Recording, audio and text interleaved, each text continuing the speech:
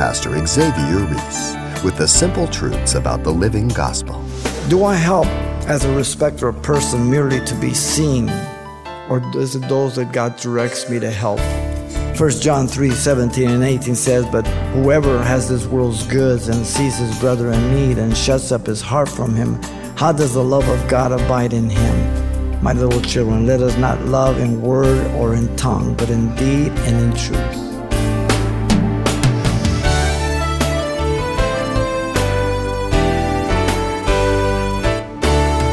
Welcome to Simple Truths, the daily half-hour study of God's Word with Xavier Reese, Senior Pastor of Calvary Chapel of Pasadena, California. In a court of law, judgment is made not only based on your action, but also on your motive. Today, Pastor Xavier reveals how important it is to act upon what you learn in our study of the Word of God. Let's join him continuing a message based on the parable of the Good Samaritan, drawn from our study series of the Gospel of Luke, for today's challenging Simple Truth study titled, Are You a Good Samaritan?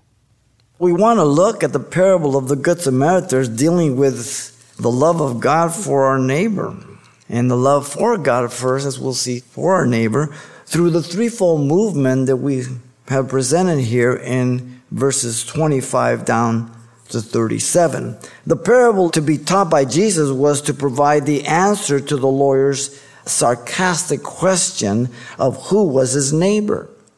Now, all parables, as we've said, only do one of two things. They compare or they contrast. This one contrasts the lawyer to the Samaritan.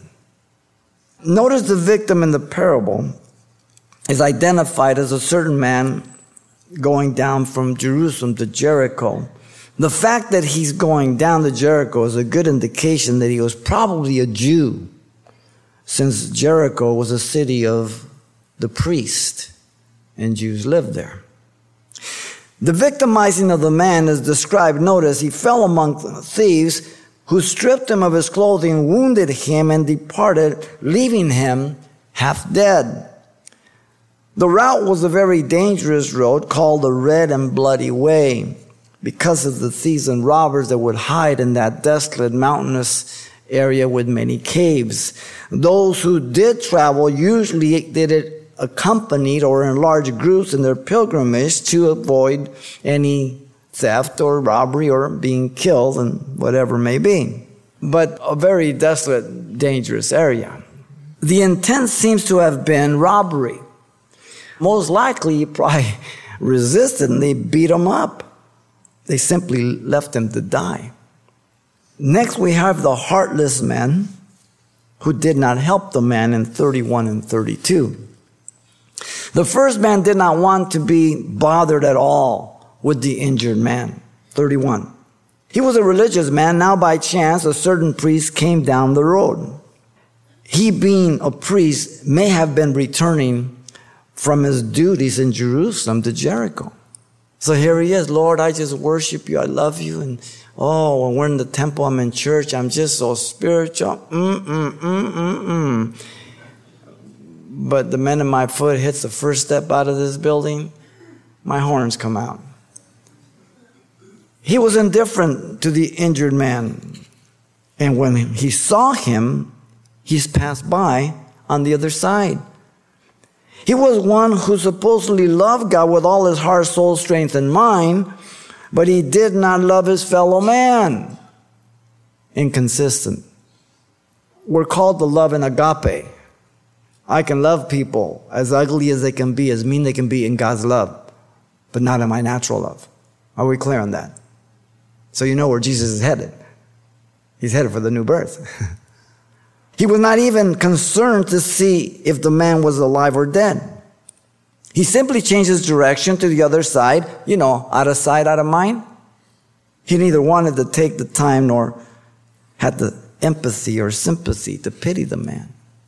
The second man, as given in verse 32, was merely inquisitive about the injured man. He was also a religious man of the family of Aaron, likewise a Levite, it says. He also could have been returning from his duties at Jerusalem.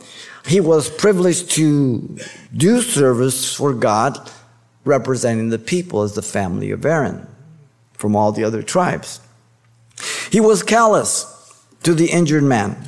When he arrived at the place, he came and he looked and he passed on the other side. So he was one who was supposed to love God again with all his heart, soul, strength, and mind, and therefore able to love his fellow man.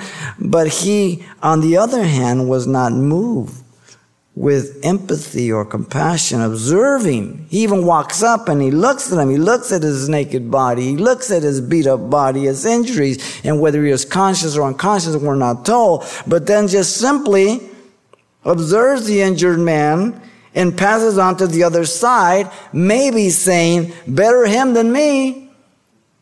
Then we have the heartfelt man who did help the man.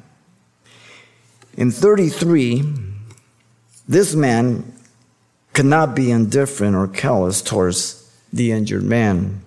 He was despised by the Jews, by the way.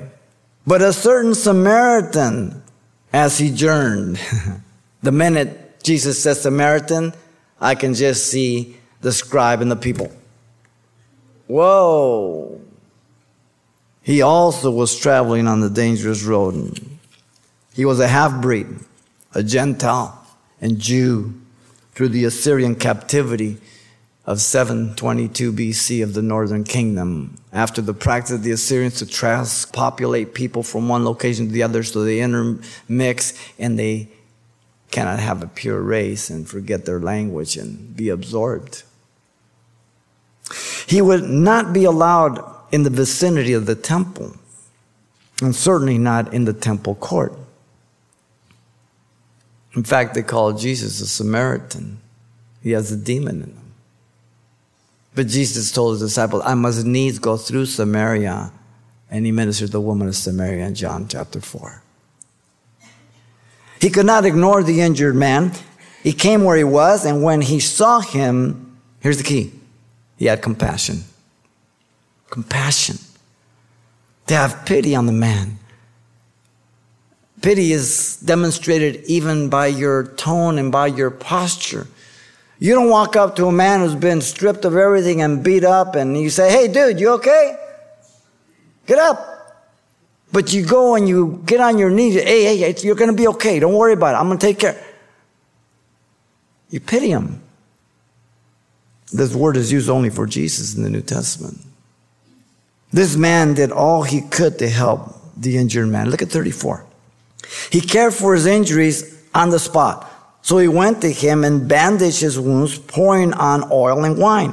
Oil was a soothing agent to ease the pain, and wine was an antiseptic for infection. Practical, common, used all over the world that way. Simple, cheaper than medicine. The word for wounds, we get our English word trauma. That's the word. This guy was in bad shape. Then he transported the injured man and looked after him. He set him on his own animal, brought him to an inn, and took care of him. So the man walked while placing the injured man on his probably donkey. The man gave him refuge in the inn out of the elements. And the man stayed all day with this injured man and cared for him. But he doesn't know him. And then he made provisions for the long care of this injured man.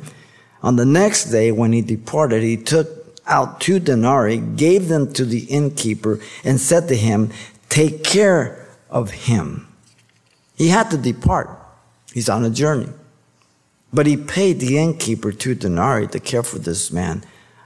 A denarii was 1 day's wages, 2 days' wages.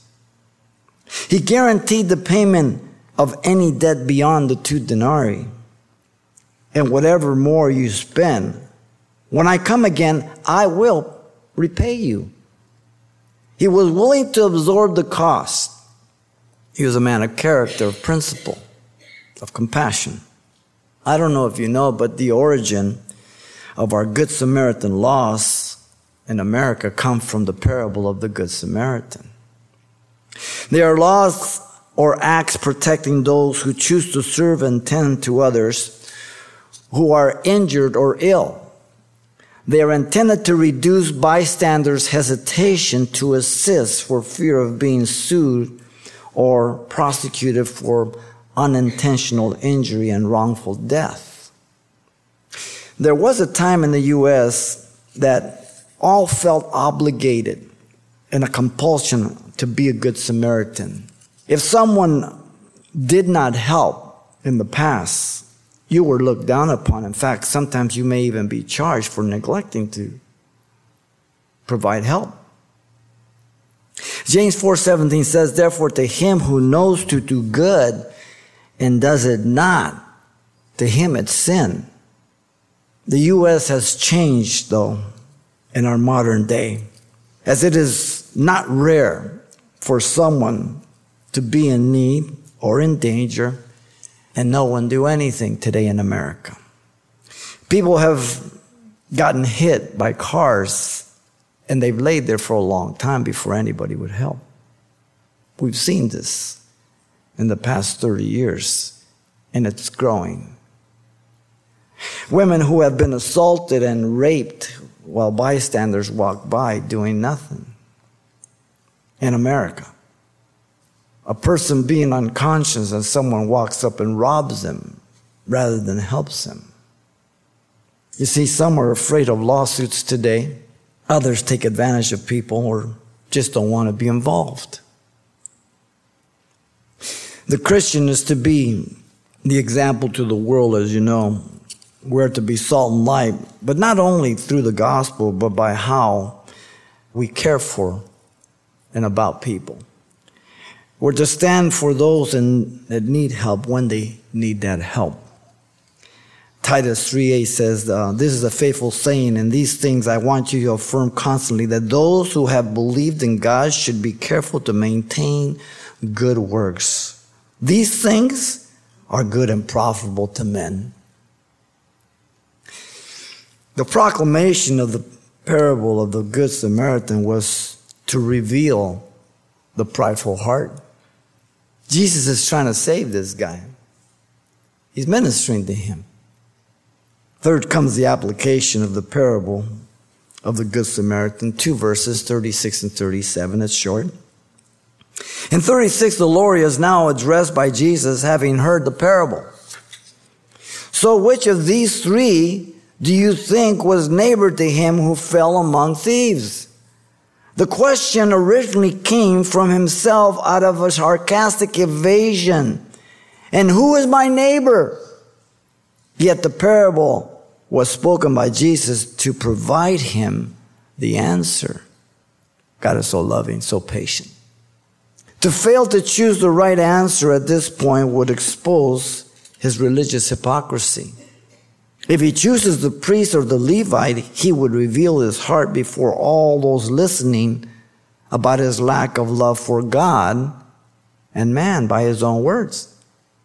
Jesus purposely reversed the question to demonstrate it wasn't a matter of doing, but being a Christian. Which of the three were neighbor to him? It's being, not doing. Beatitudes. Notice the lawyer answered Jesus reluctantly with the right answer, and very reluctantly. And he said, he who showed mercy on him.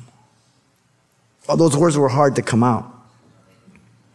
The fact that the lawyer does not say the Samaritan reveals his reluctant pride and hate for the Samaritans. He would never consider a Samaritan his neighbor.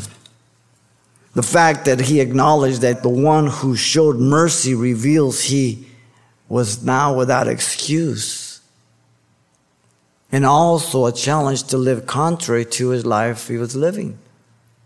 The key words are love, compassion, and mercy in the text. The law and self are insufficient for this. Only Christ is sufficient.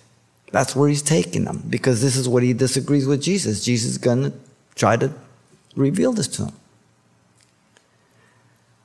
Then notice the lawyer is given the opportunity to be like the Samaritan. The rest of 37. Then Jesus said to him, go and do likewise. Jesus gave to the lawyer two imperative commands. Go. an imperative in the present tense. Do, an imperative in the present active tense. He was to do it constantly and continuously. Well, he knows he can't do it by the law. He only has one option, doesn't he? Jesus again clearly declared to the lawyer that this is only possible by being born again by faith in Jesus Christ, revealing to him how to inherit eternal life, not what. How. Jesus never commanded anybody to do anything that he didn't enable them to do.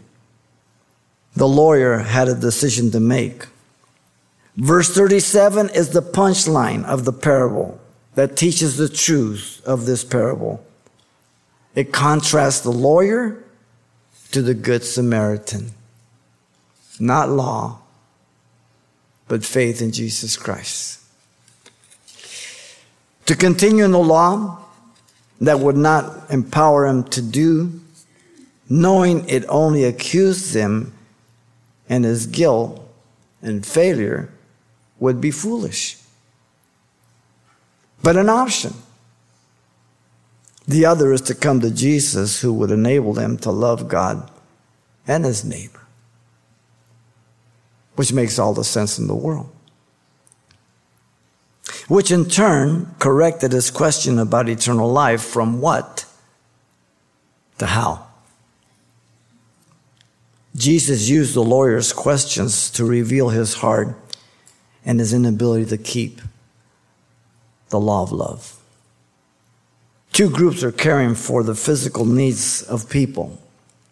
The first are a few Christian missionaries with limited resources to a small tribe in the Amazon.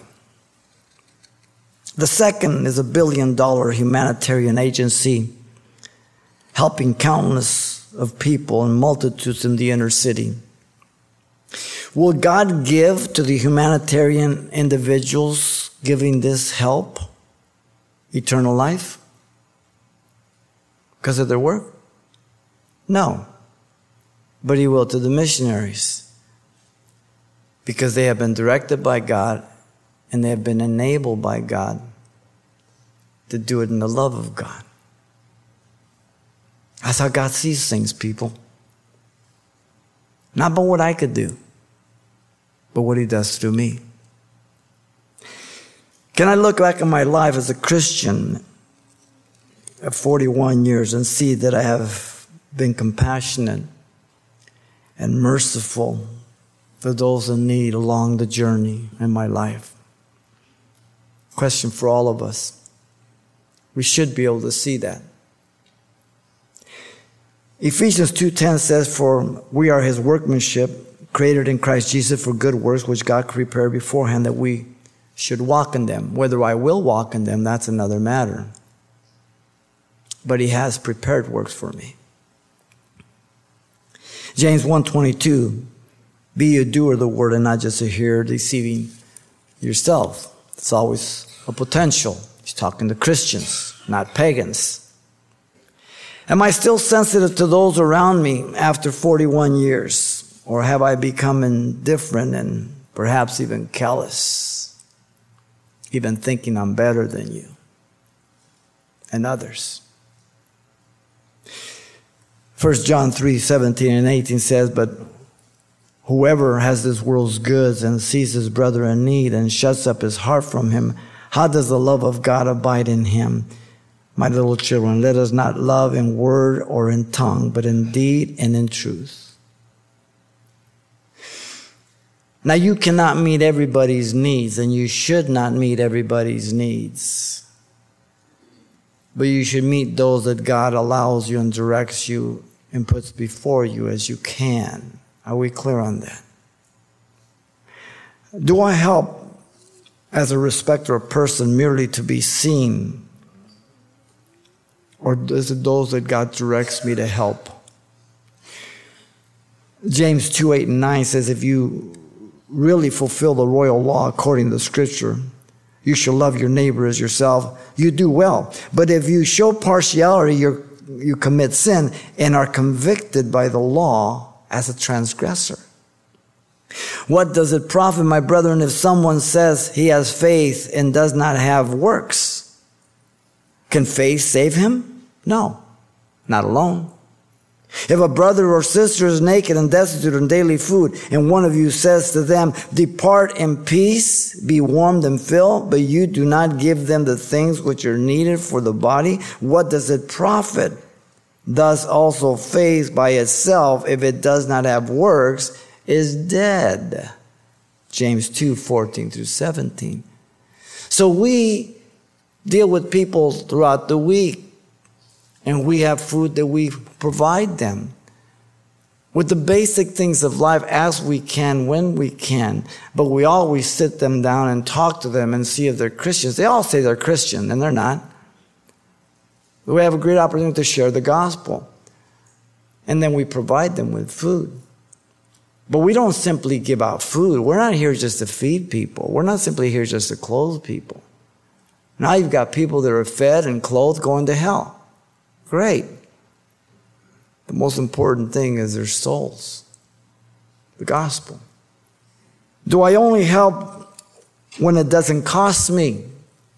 Listen to David. Then the king said to Araunah, no, but I will surely buy it from you for a price, the threshing floor for the Lord.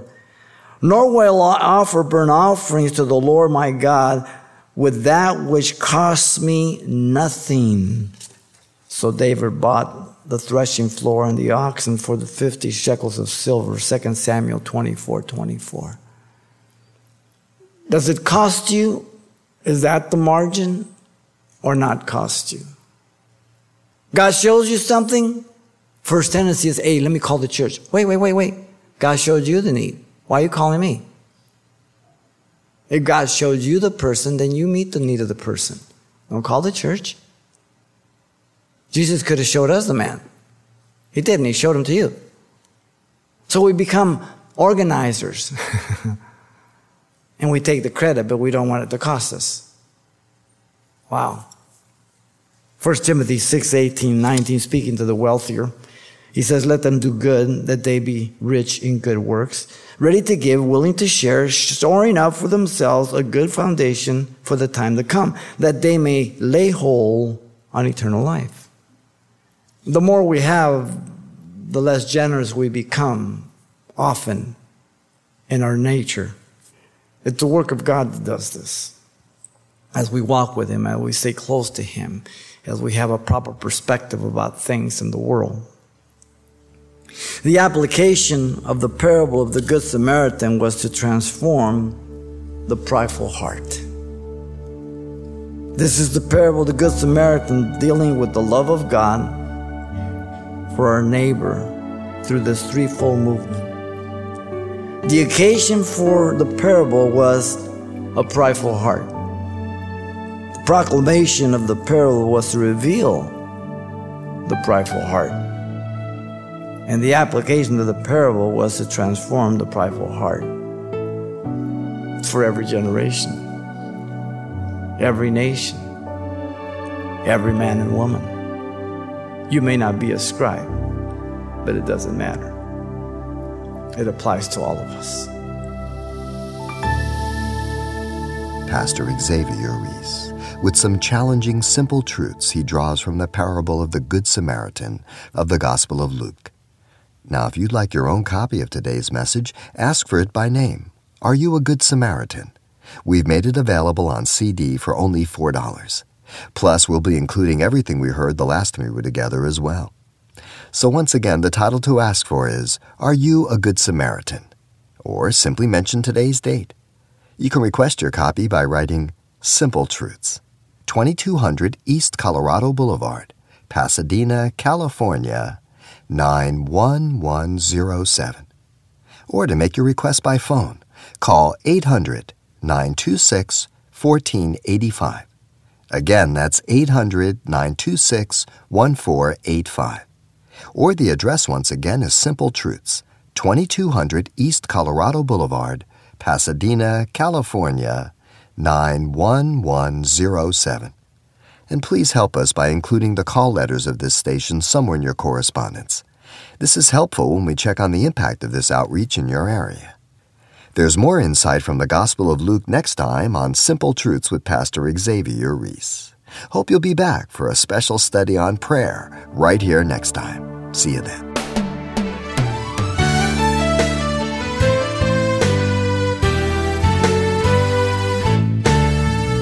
Simple Truths with Pastor Xavier Reese, a daily half-hour broadcast, is a radio ministry of Calvary Chapel of Pasadena, California. www.calvarychapelpasadena.com.